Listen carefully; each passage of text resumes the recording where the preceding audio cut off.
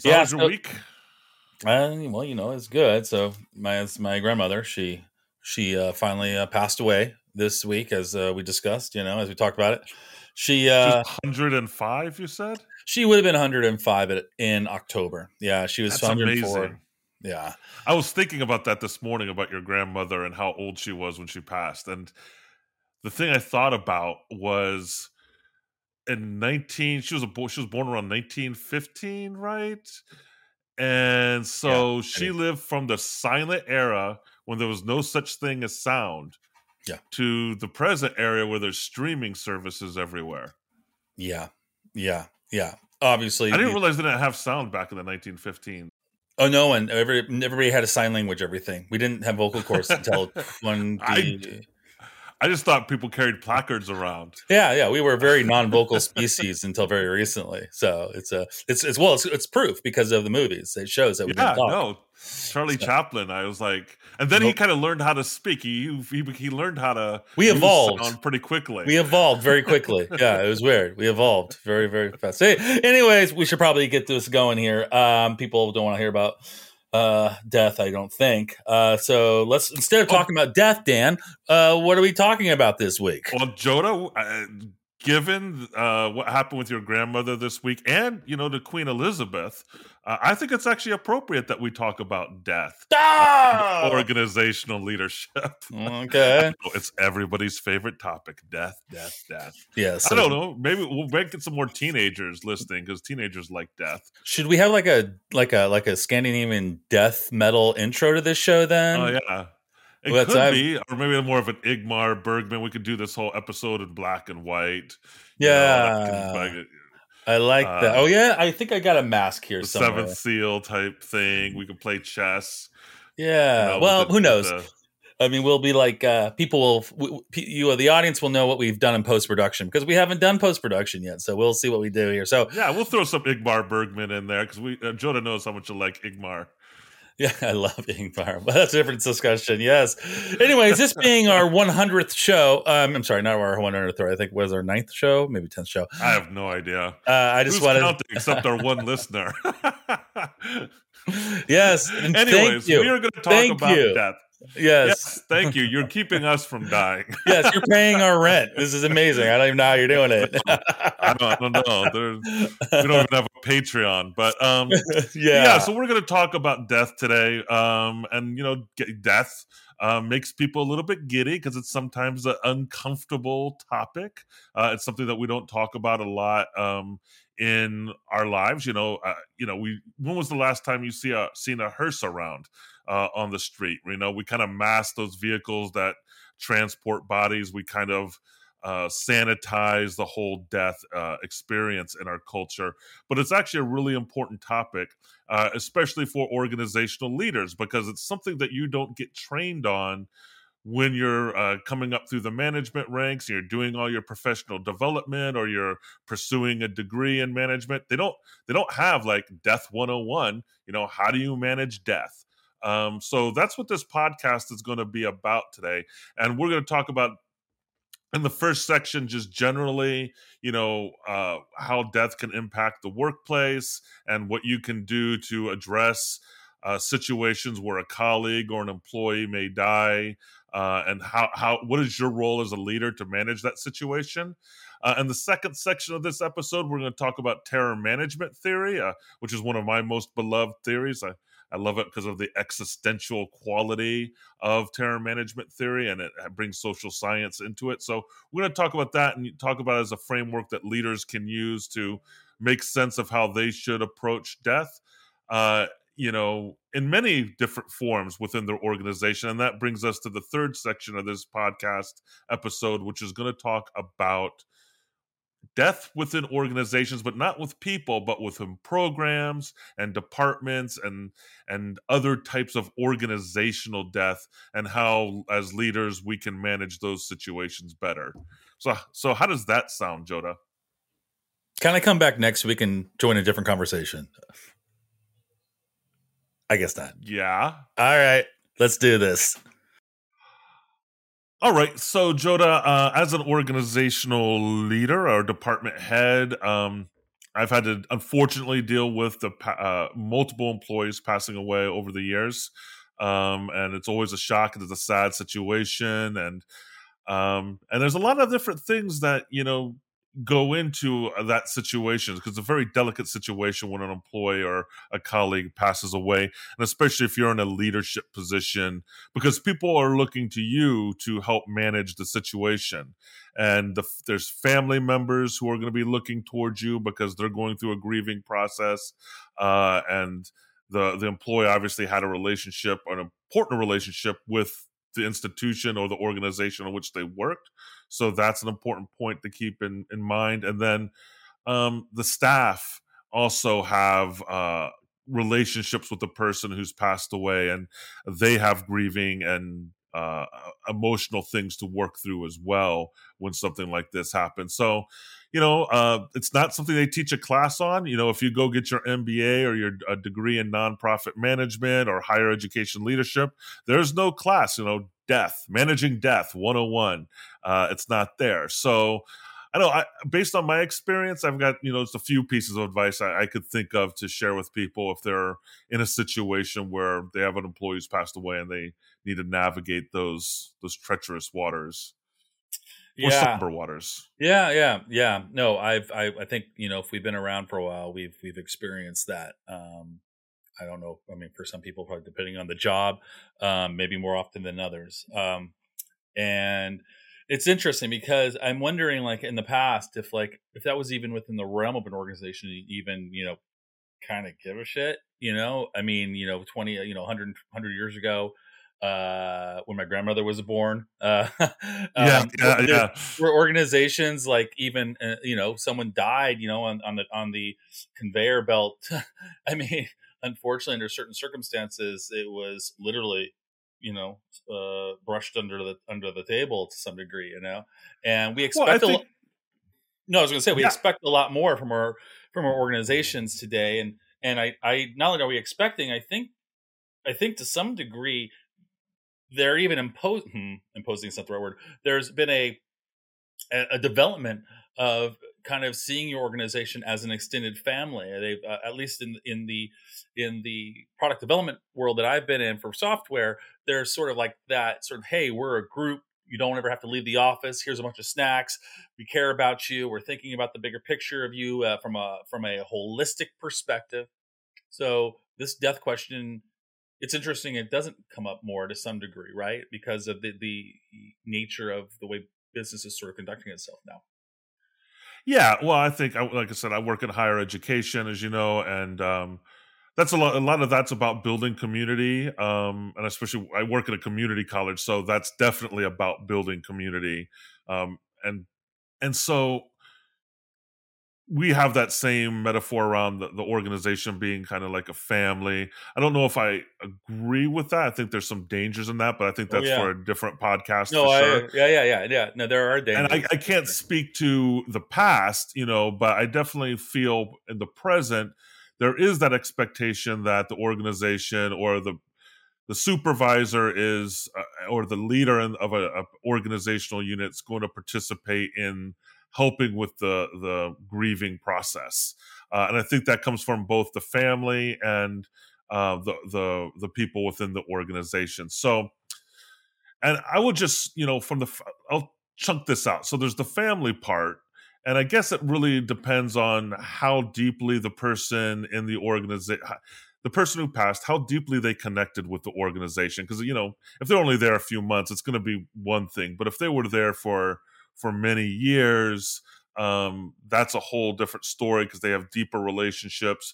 They had a deeper commitment, and their identity was more deeply connected with the organization. And Joda, we've talked a lot about how people spend almost 70% of their lives at the workplace, so it does become deeply entrenched in their identity and how they see themselves, and how they construct meaning about their lives. So I think that makes sense. And the one piece of advice I would maybe even just a warning to folks, if you're dealing with something like this, you're going to be exposed to things from the family, because the family will ask you to participate, and you're going to learn things about your employees that might shock you, because there's the persona that they bring to the workplace, but then there's the family dynamics that they might not have been bringing to the workplace that you're going to learn about. And it's, in some ways, I have been shocked about some of those family dynamics. It's been surprising at times. I don't want to get into details here, but no, please tell more. Yeah, no, I mean, sometimes it's very sad. I mean, I will say I had one employee who passed away.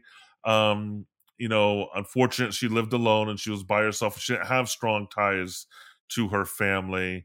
And then when I talked to her family after her passing to kind of sort out some things, I learned about why that was, some of the stressors in her familiar relationships. And when I learned some things about her past, it made a lot of other behaviors that she had expressed over the years click into place.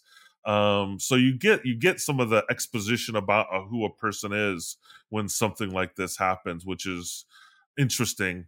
But again, I've been asked to speak at funerals and things like that for staff members, and you want to take some time to think about the good things they did, the positive things, the things they contributed to the organization. You also want to think about stories that will connect everybody to that person, because the person, we all have shared experiences with people and how they behave and how, their quirks and their characteristics. And you want to highlight the unique things about the person in a positive way when you're speaking about them. And, I think it's also important as an organizational leader to create space for the grieving and the storytelling that needs to happen after a person has died, because people need that. And I think how you as a leader demonstrate the care with which you approach the situation signals to everybody else in your unit that you're leading how you really feel about them, right?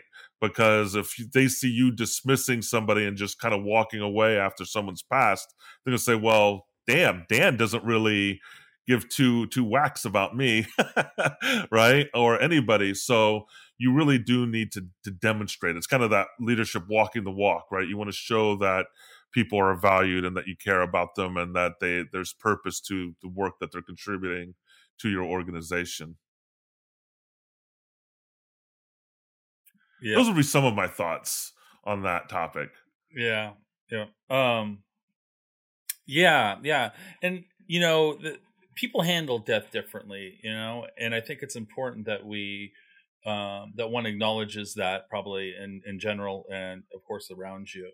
And from an organizational perspective, a death there's the human side of the experience that, Dan, you're kind of highlighting, where you want to be considerate and caring, and that's sort of slightly anathema to, again, from a classic organizational system, that its bottom line probably has nothing to do with necessarily you contending with someone's death, but where organizations are run by people. And so I think there are some things that in an organization that you should sort of consider when someone dies in a structure. And one of them would be to be aware of each other when someone dies, whether the person has been with the company for a day or a year or 20 years. Again, everybody handles it differently. We'll talk more about how people handle death, I think, in a little bit, but to understand that. So just be aware of each other and be considerate and check in on people. And then the second thing would be to accept that work may be affected from a manager perspective, right? I mean, the work's going to be kind of affected, and be willing to accept that a little bit. To Dan's point, you've definitely got to contact the deceased family if they die on premises.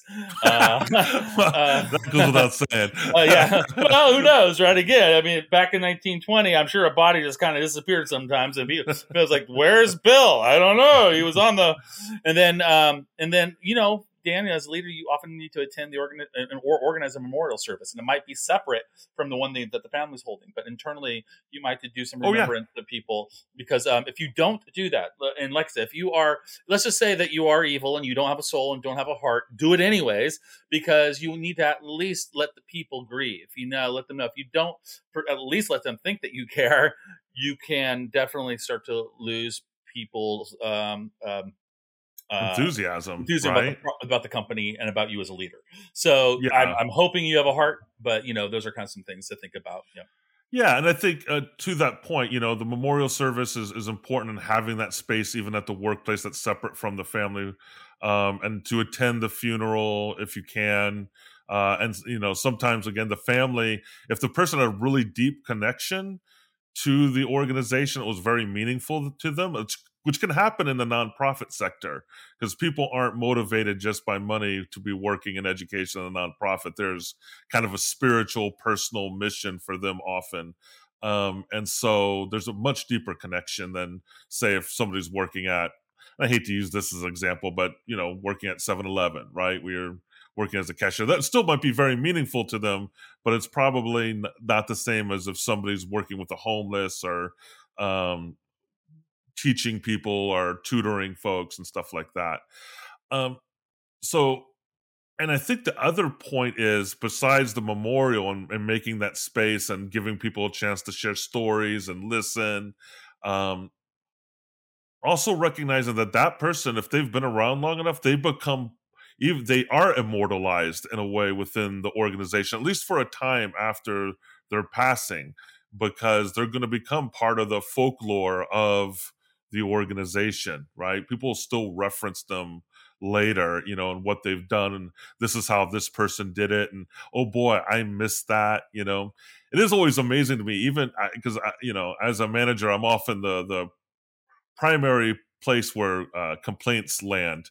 And so after you pass away, people, like, the things that you did that annoyed them, it becomes like this humorous characteristic after you've passed away, right? It's an interesting phenomena to see that change, and the way they talk about, people talk about people who've passed is very different than when than when they're alive sometimes. That's right.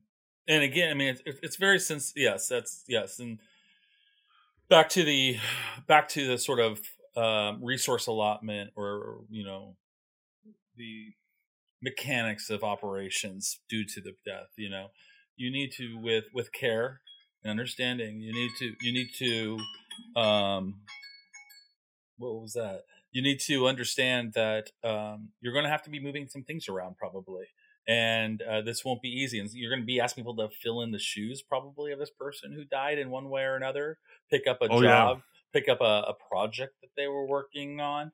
And that's going to occupy their desk. That's going to add some anxiety, a little bit of shock, some confusion. It could. I mean, some people might be willing. I didn't like that person anyways. Good riddance. Yes, I finally got my office. Didn't know them, or they didn't know them, and or they didn't know them. Cold.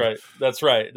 So it depends. But my point being is, all I'm saying is, as a leader, you need to be sensitive to that. Or if not a leader, just one of the coworkers, be sensitive to these scenarios, and eventually you all will get through it. I mean, obviously we always do. You get on with getting on. So yeah.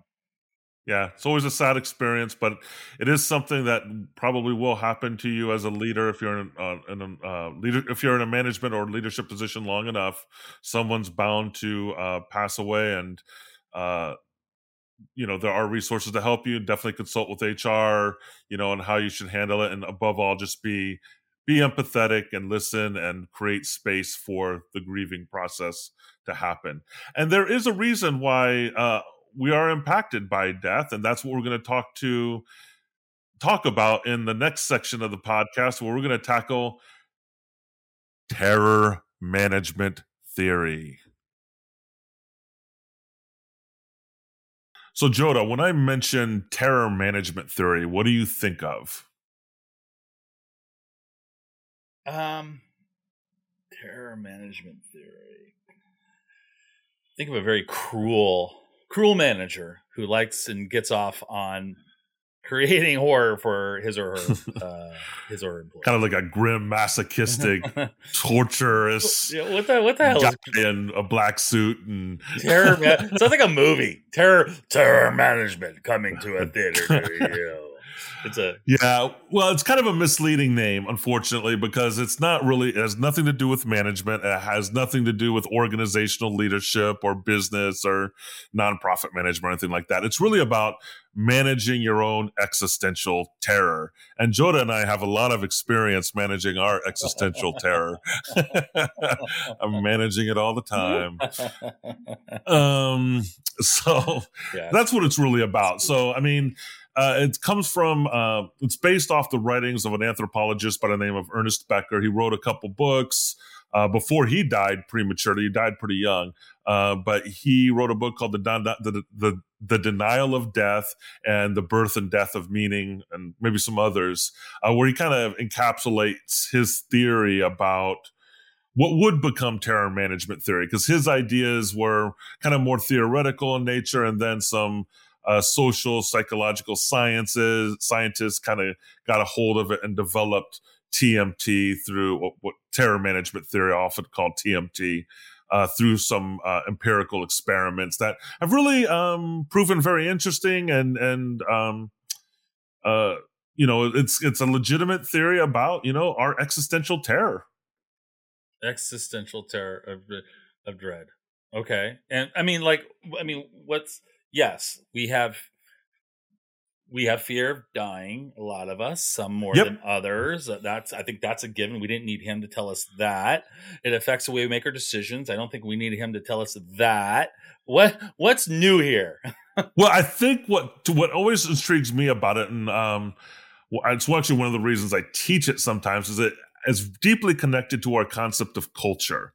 That he kind of provides a nice framework, and terror management theory provides a nice framework for how death helps us generate culture. And culture, we can both come up with some examples of culture, right?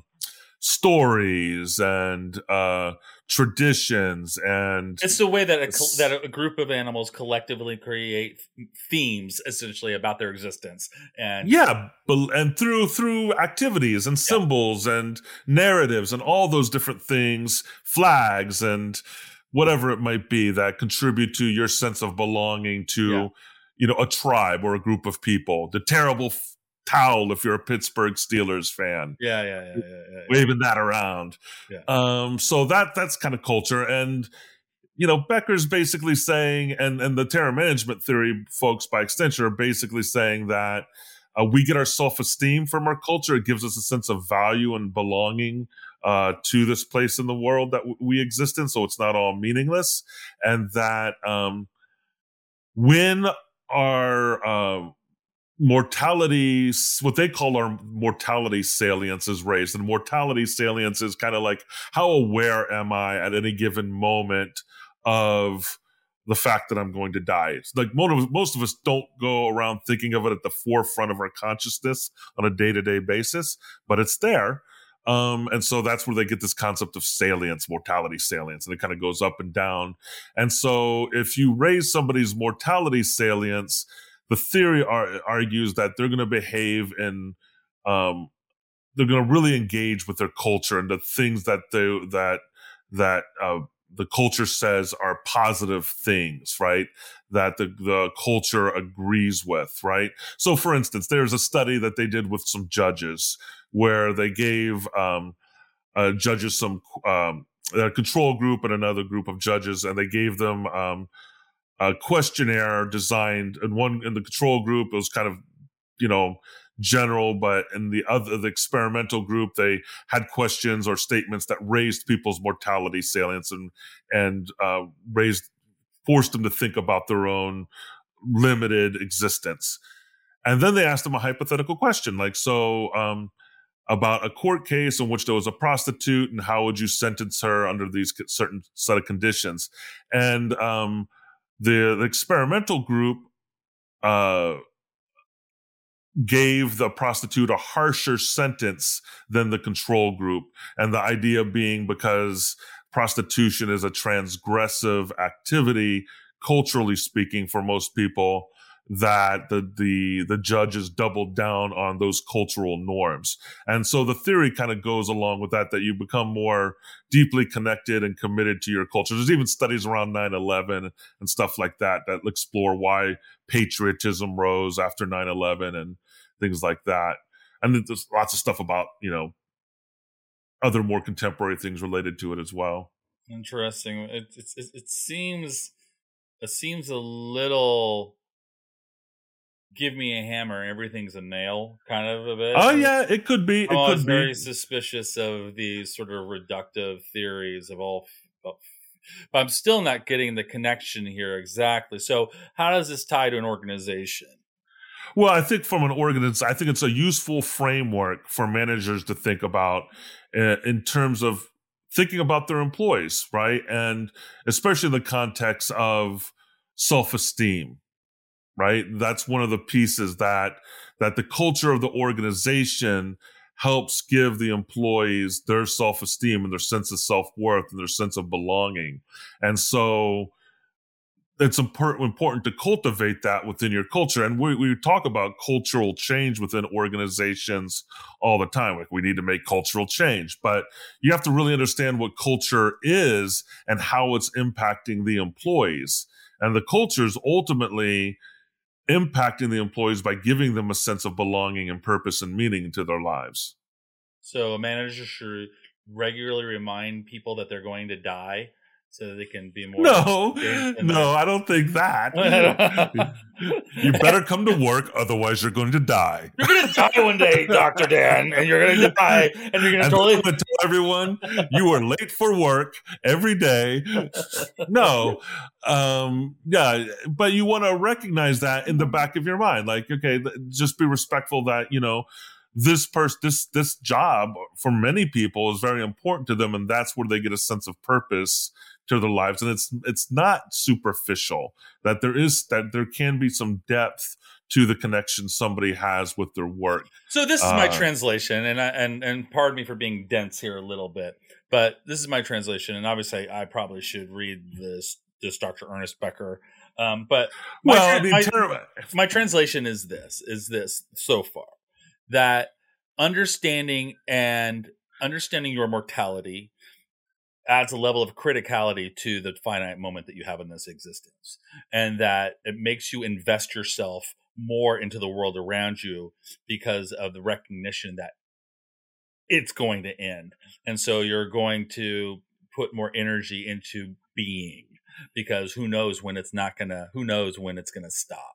And that when at work, that because as we had a previous discussion around meaning and should organizations provide meaning or be part of the meaning structure, I think we kind of slightly agreed that on both, that as a manager, a leader, that you need to acknowledge that when your workers come to work, it's fulfilling part of the meaning in their life, and that you need to relate to that, because that meaning is derived from the fact that they're afraid they're going to die one day. No, just kidding. But the fact that that because it's driven by this ultimate sense of needing to have a purpose, because in the end nothing has meaning.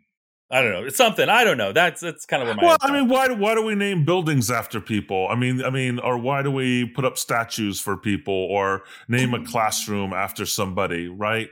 It has to do with that sense of symbolic immortality that people are striving for. Yeah. I guess I just don't understand how it necessarily has to tie back to death. But I guess I'm not getting the death connection here exactly. I mean, other than that. At this very moment, but other than that, it is a driving force that makes humans really think about their meaning on this planet, really, and that by jumping onto a culture that it helps fulfill that meaning. It's the narration that drives that meaning. If you didn't have that, then it's the language by which we construct our meaning, and so that's super important. And managers and leaders need to know that. But fundamentally, it's derived from this sort of sense of mortality.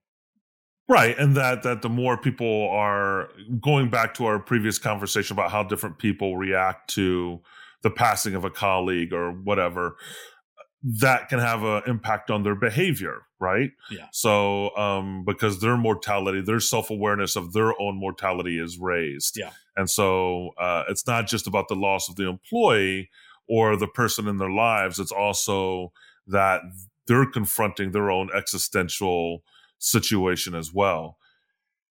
And I think that brings us to, there's a lot of other things you could talk about with in terms of terror management theory that we're not going to talk about on this episode, and we could go deeper into it maybe on another episode. But tribalism and how it can contribute to some negative things too. It can be, obviously it can be a binding agent that pulls a group together, but it can also contribute to the idea of in groups and out groups and stuff like that. Sure. So, which we can talk about in a different episode, but it's something to be aware of. But I think for our conversation today on this episode, it's important to remember that.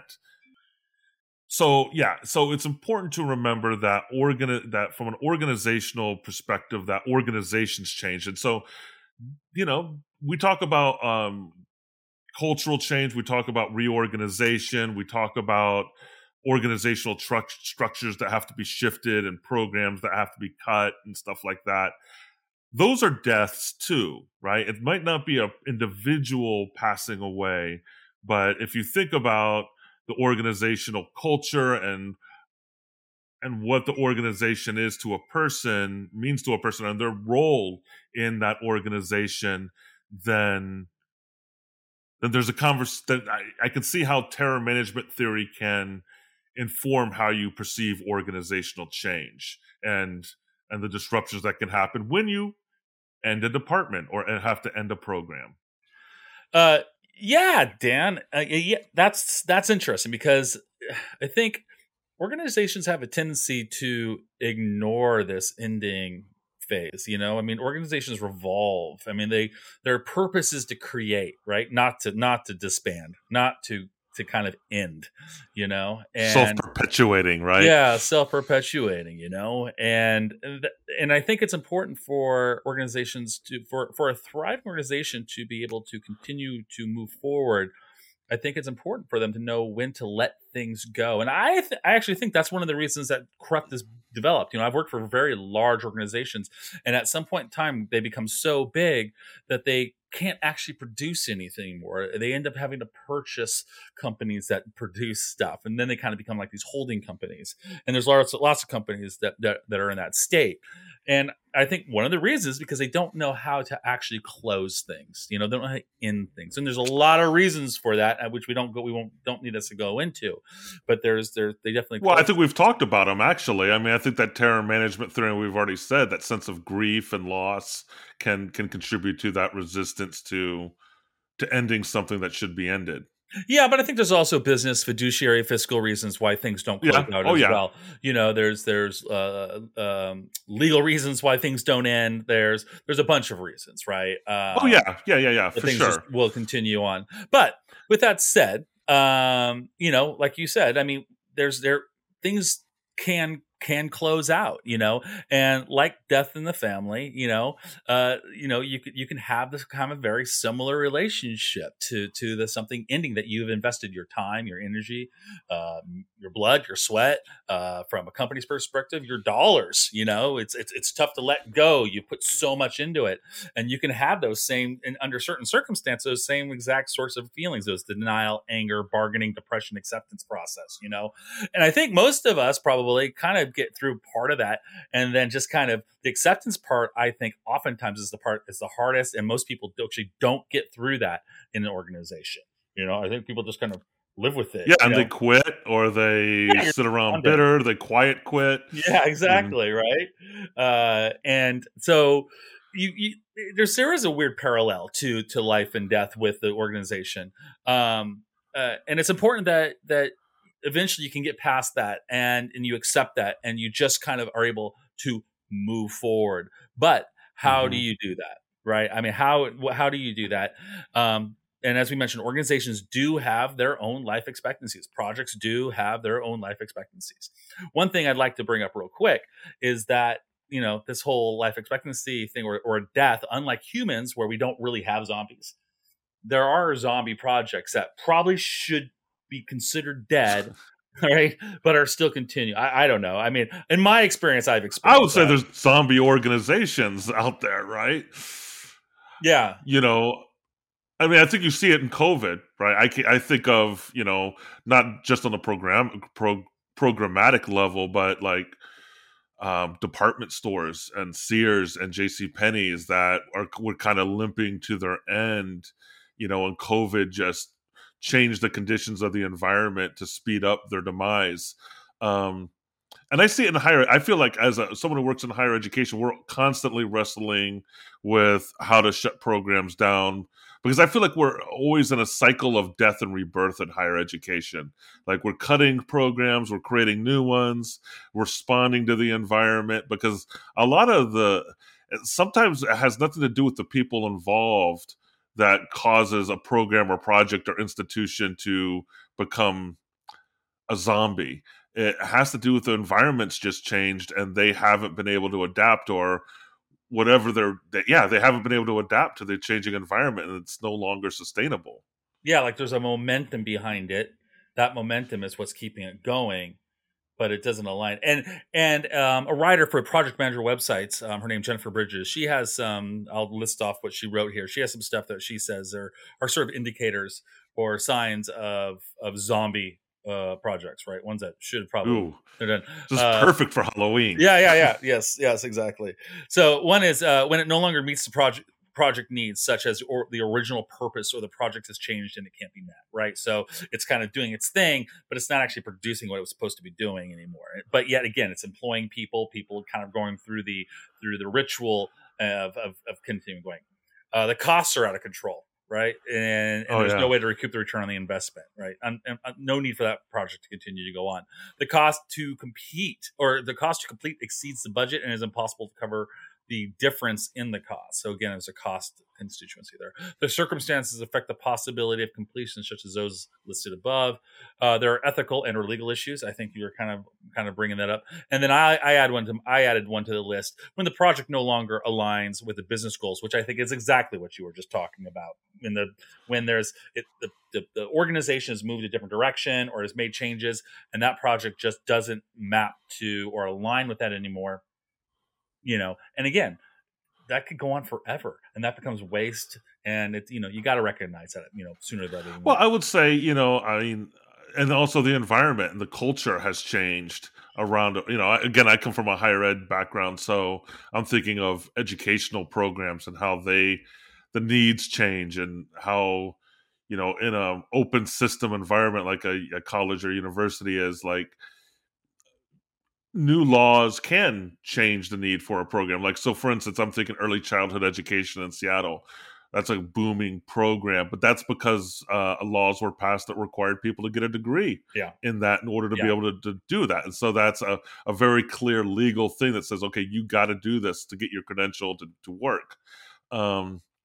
Whereas I'm thinking of, I'm fortunate I have to go back to the arts and humanities, right? Culturally, that is not as appealing and incentivized in the political arena and the economic arena as much. So you see those programs really withering on the vine, as it were, which is sad because they are important programs. Yeah. And it's tough. And like I said, I just listed off some reasons why zombie projects should close out. The signals to get that are not always easy. You can kind of internalize it, but some signals to look for a zombie project would be the leadership begins to not show up for critical meetings, right? It means it's not really important for them anymore. Resources begin to dwindle and are not easily replaced. You're not able to kind of collect the resources, whether that's money or people or things like that. And peer collaboration becomes increasingly difficult. Right, meaning that it's just. But how much of that is the leadership and the people involved? It's not versus. It's not saying that that's the. It's as those are signals. That's not saying that those are. It's correlation. That's causation. It's a signal to say it's the fact that that's what's happening. So it's something to look for, because maybe those people involved in the program see the writing on the wall and are, as they say now, quiet kidding. Yeah, quitting, and there could be quiet quitting. Those three signals could be indicative of something else too, not of that. that. Yeah. I'm just saying those are just something to think about if you're looking at it. And to your point, all those three signals might mean to you is that you have to work a little harder to make sure that project succeeds. So it doesn't mean quit necessarily. That's just those are three signals that potentially you have a zombie project. So you've got your dead zombie's dead. You realize it's a dead project. It's over. Whether because it's successful, it finished, and you don't need to do it anymore, or it's just not. It's not doing anything. It's not doing what it needed to do, right? And you put it out to pasture. So, like the human world, when people pass away, there's this process of having to sort of pull things together and getting on with your life, and you end up having to sort of manage this person, the dead person's assets, and stuff like that. And so it's very similar with a project. So projects are, and so when you have a project and when you've deemed it to be finished or closed out or dead, then there are several stages that you have to think about. There's several things, and I'll rattle those off. And I got this list from the Asana website. I liked it. It kind of aligned with the sort of the list I was thinking about. So I just took it from there. And Asana is a project management application. And I want to be clear, they have not reached out to us for anything. I just discovered this on my own. So that's what he says. He's pocketing the money and not sharing it with me. Sorry, Dan. Thanks, Jonah. So there's 8. So basically, perform a final test, wrap up loose ends, complete administrative tasks, notify team about next steps, update stakeholders and send a final report, hold a project postmortem, and create a roadmap for improvements and celebrate. So I'm going to run through these, Dan, briefly, but I'm going to kind of stick on the ones that are most important for me, and then there's a couple on there that list that I want to speak to as well. Okay, so what do you think about perform final? So let me qualify perform final test. Perform final test is sort of like you're checking to see, like, if you're ending it, has it done what it's supposed to do? Right. And so it goes back to, this is kind of like that checking if it's a zombie thing, right? Can you satisfactorily say it has solved or done what it's supposed to do? Has it captured the state of the project?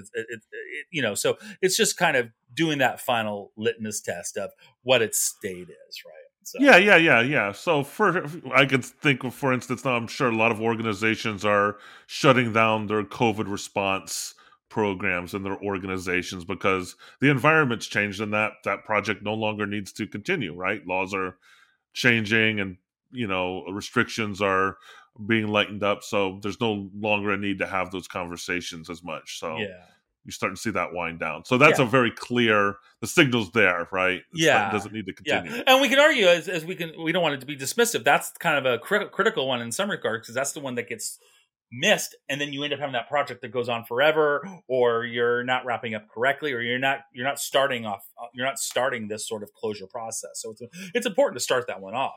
But the next one is wrap up loose ends, and that is sort of typified by, are there any outstanding efforts that need to be dealt with? There could be sort of things like a class is in progress. You're closing the project, but the class has got to end through the semester, or there's a project. Call it teaching out. Is it called teaching out? Okay, yeah. Exactly. If you shut down a academic program and you still have students in the program, you want to try and set it up so you can teach them out so that they can complete. So yeah. So that's step 2. Wrap. Make sure that you've got that and you figured out how you're going to handle that.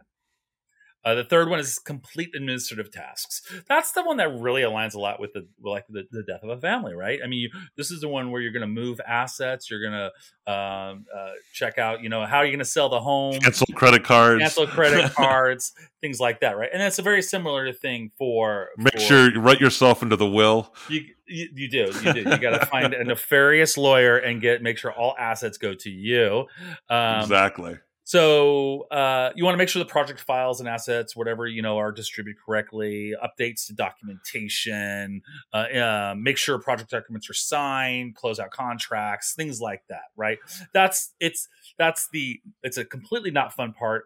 Everybody wants to ignore it, especially, because you just want to move on to the next project. And this just feels like, actually, this dead project won't be finished. Yeah, no, imagine it takes a lot of effort to get that stuff done, because it's the boring, unglamorous, thankless crap that you gotta clear off the desk so you can start the next thing. Exactly. And, and this is the point where you actually make sure your team members are assigned to new projects. You don't do that, then they're going to be like, what do we do? We're on this, where are we supposed to go? And you might not have, team members that kind of are proactive, and they're going to just actually be resentful that this project's closed and they have no idea what to do next. And again, you're going to lose somebody probably if you don't take care of that. Oh, yeah. Yeah.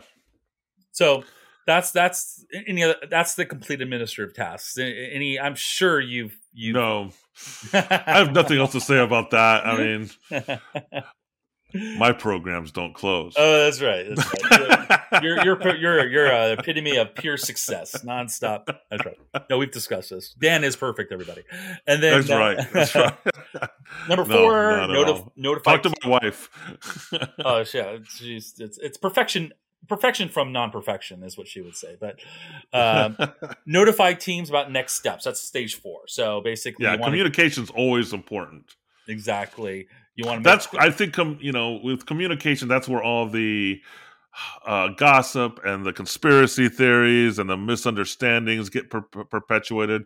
Because if you do not communicate, and we'll say this again and again during this podcast series, if you do not communicate, people will fill the void with their own stories. That's right. And that can cause all kinds of mayhem in your organization, because nothing spreads faster than a rumor. That's right. That can generate a culture that you don't want to have created. So, yeah, for sure. 5 is update stakeholders and send final reports, and that's not unlike step 3 to some degree. But basically, this is letting your leadership know about the closure, what they can expect, what they can anticipate, what potentially your game plan might be. Document. Yep. And feedback from them. You want to get information from them. But this is a stakeholder conversation. 6 is hold a project post-mortem meeting. And maybe I'm assuming this is the one that you're interested in. This is what I'm interested in. I have a feeling this one gets short shrift. What do you think, typically? It always gets short shifted, right? Or shrifted, or whatever that word is. Yeah. I mean, I think I always kind of approach things from a metacognitive learning perspective, and in the metacognitive learning cycle, evaluation is key, right? It's the end of the learning process, and to me, this is about organizational learning. In our last episode, we talked about sense-making organizations, but a sense-making organization is also kind of a learning organization. And if you're not setting up systems to learn from what you've done well and what you've not done so well at, you're not going to be able to grow and adapt as an organization. So, I think that taking the time to do the evaluation and post-mortem is key. Agreed. And you said everything I would have said, so we will leave it at that. But yeah, so don't not do the post-mortem. Always be looking back to see where you're going to go forward to some degree. So 7 is create a roadmap for improvements. It's not unlike, it's basically after you've done your post-mortem, now you know where to go. You've got your information. And so you're going to leverage that data to move forward. And so that's 7, is to kind of figure out what's the next thing you're going to do, And again, this goes back to communication to your employees and the leadership and your stakeholders.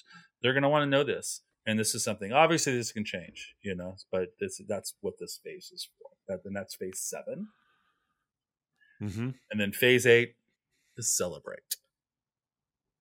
Yes, celebrate. Yeah, probably another one that is shortchanged. Yeah, agreed. Because usually, especially if it's felt like the project was a failure or didn't go somewhere, then you don't want to celebrate. You want to kind of have, but you should have a wake for it. And I think, you can reframe that, again, going back to that metacognitive evaluation and thinking about what went right and what went wrong and what you can learn from, and where there are opportunities based on what you've learned. You can turn that into a celebration. Like it's like I used to tell my kid when he was growing up. It's like the only definition of failure is not learning from what your experience has been, right? You can fail at all, in your mind, fail at all kinds of different things. But if you've taken some wisdom from what happened and learned from it and can make changes based on it, then it actually wasn't a failure. It was just a learning experience. Yeah. No, exactly. And that was one of the notes I put there. As long as you've collected data, As long as you are able to look at that data, there's no such thing as failure. You're, like you said, it's just data information, and you're moving forward. If you're not collecting data, then that was your failure, was not collecting the data. That's where you failed. So, and that's something to learn from too. That's something to collect that data. Collect that data. As we said in another episode again, always be collecting data. Always be collecting data. So yeah, and I think the celebration thing is about bonding, about relationships. It's the area, it's a place where the team can commiserate or celebrate. All that's super, because that's the part where you get to be human. And let's be honest, Dan, you don't really know somebody truly until you see them drunk out of their mind, and then you know them in the deepest way possible.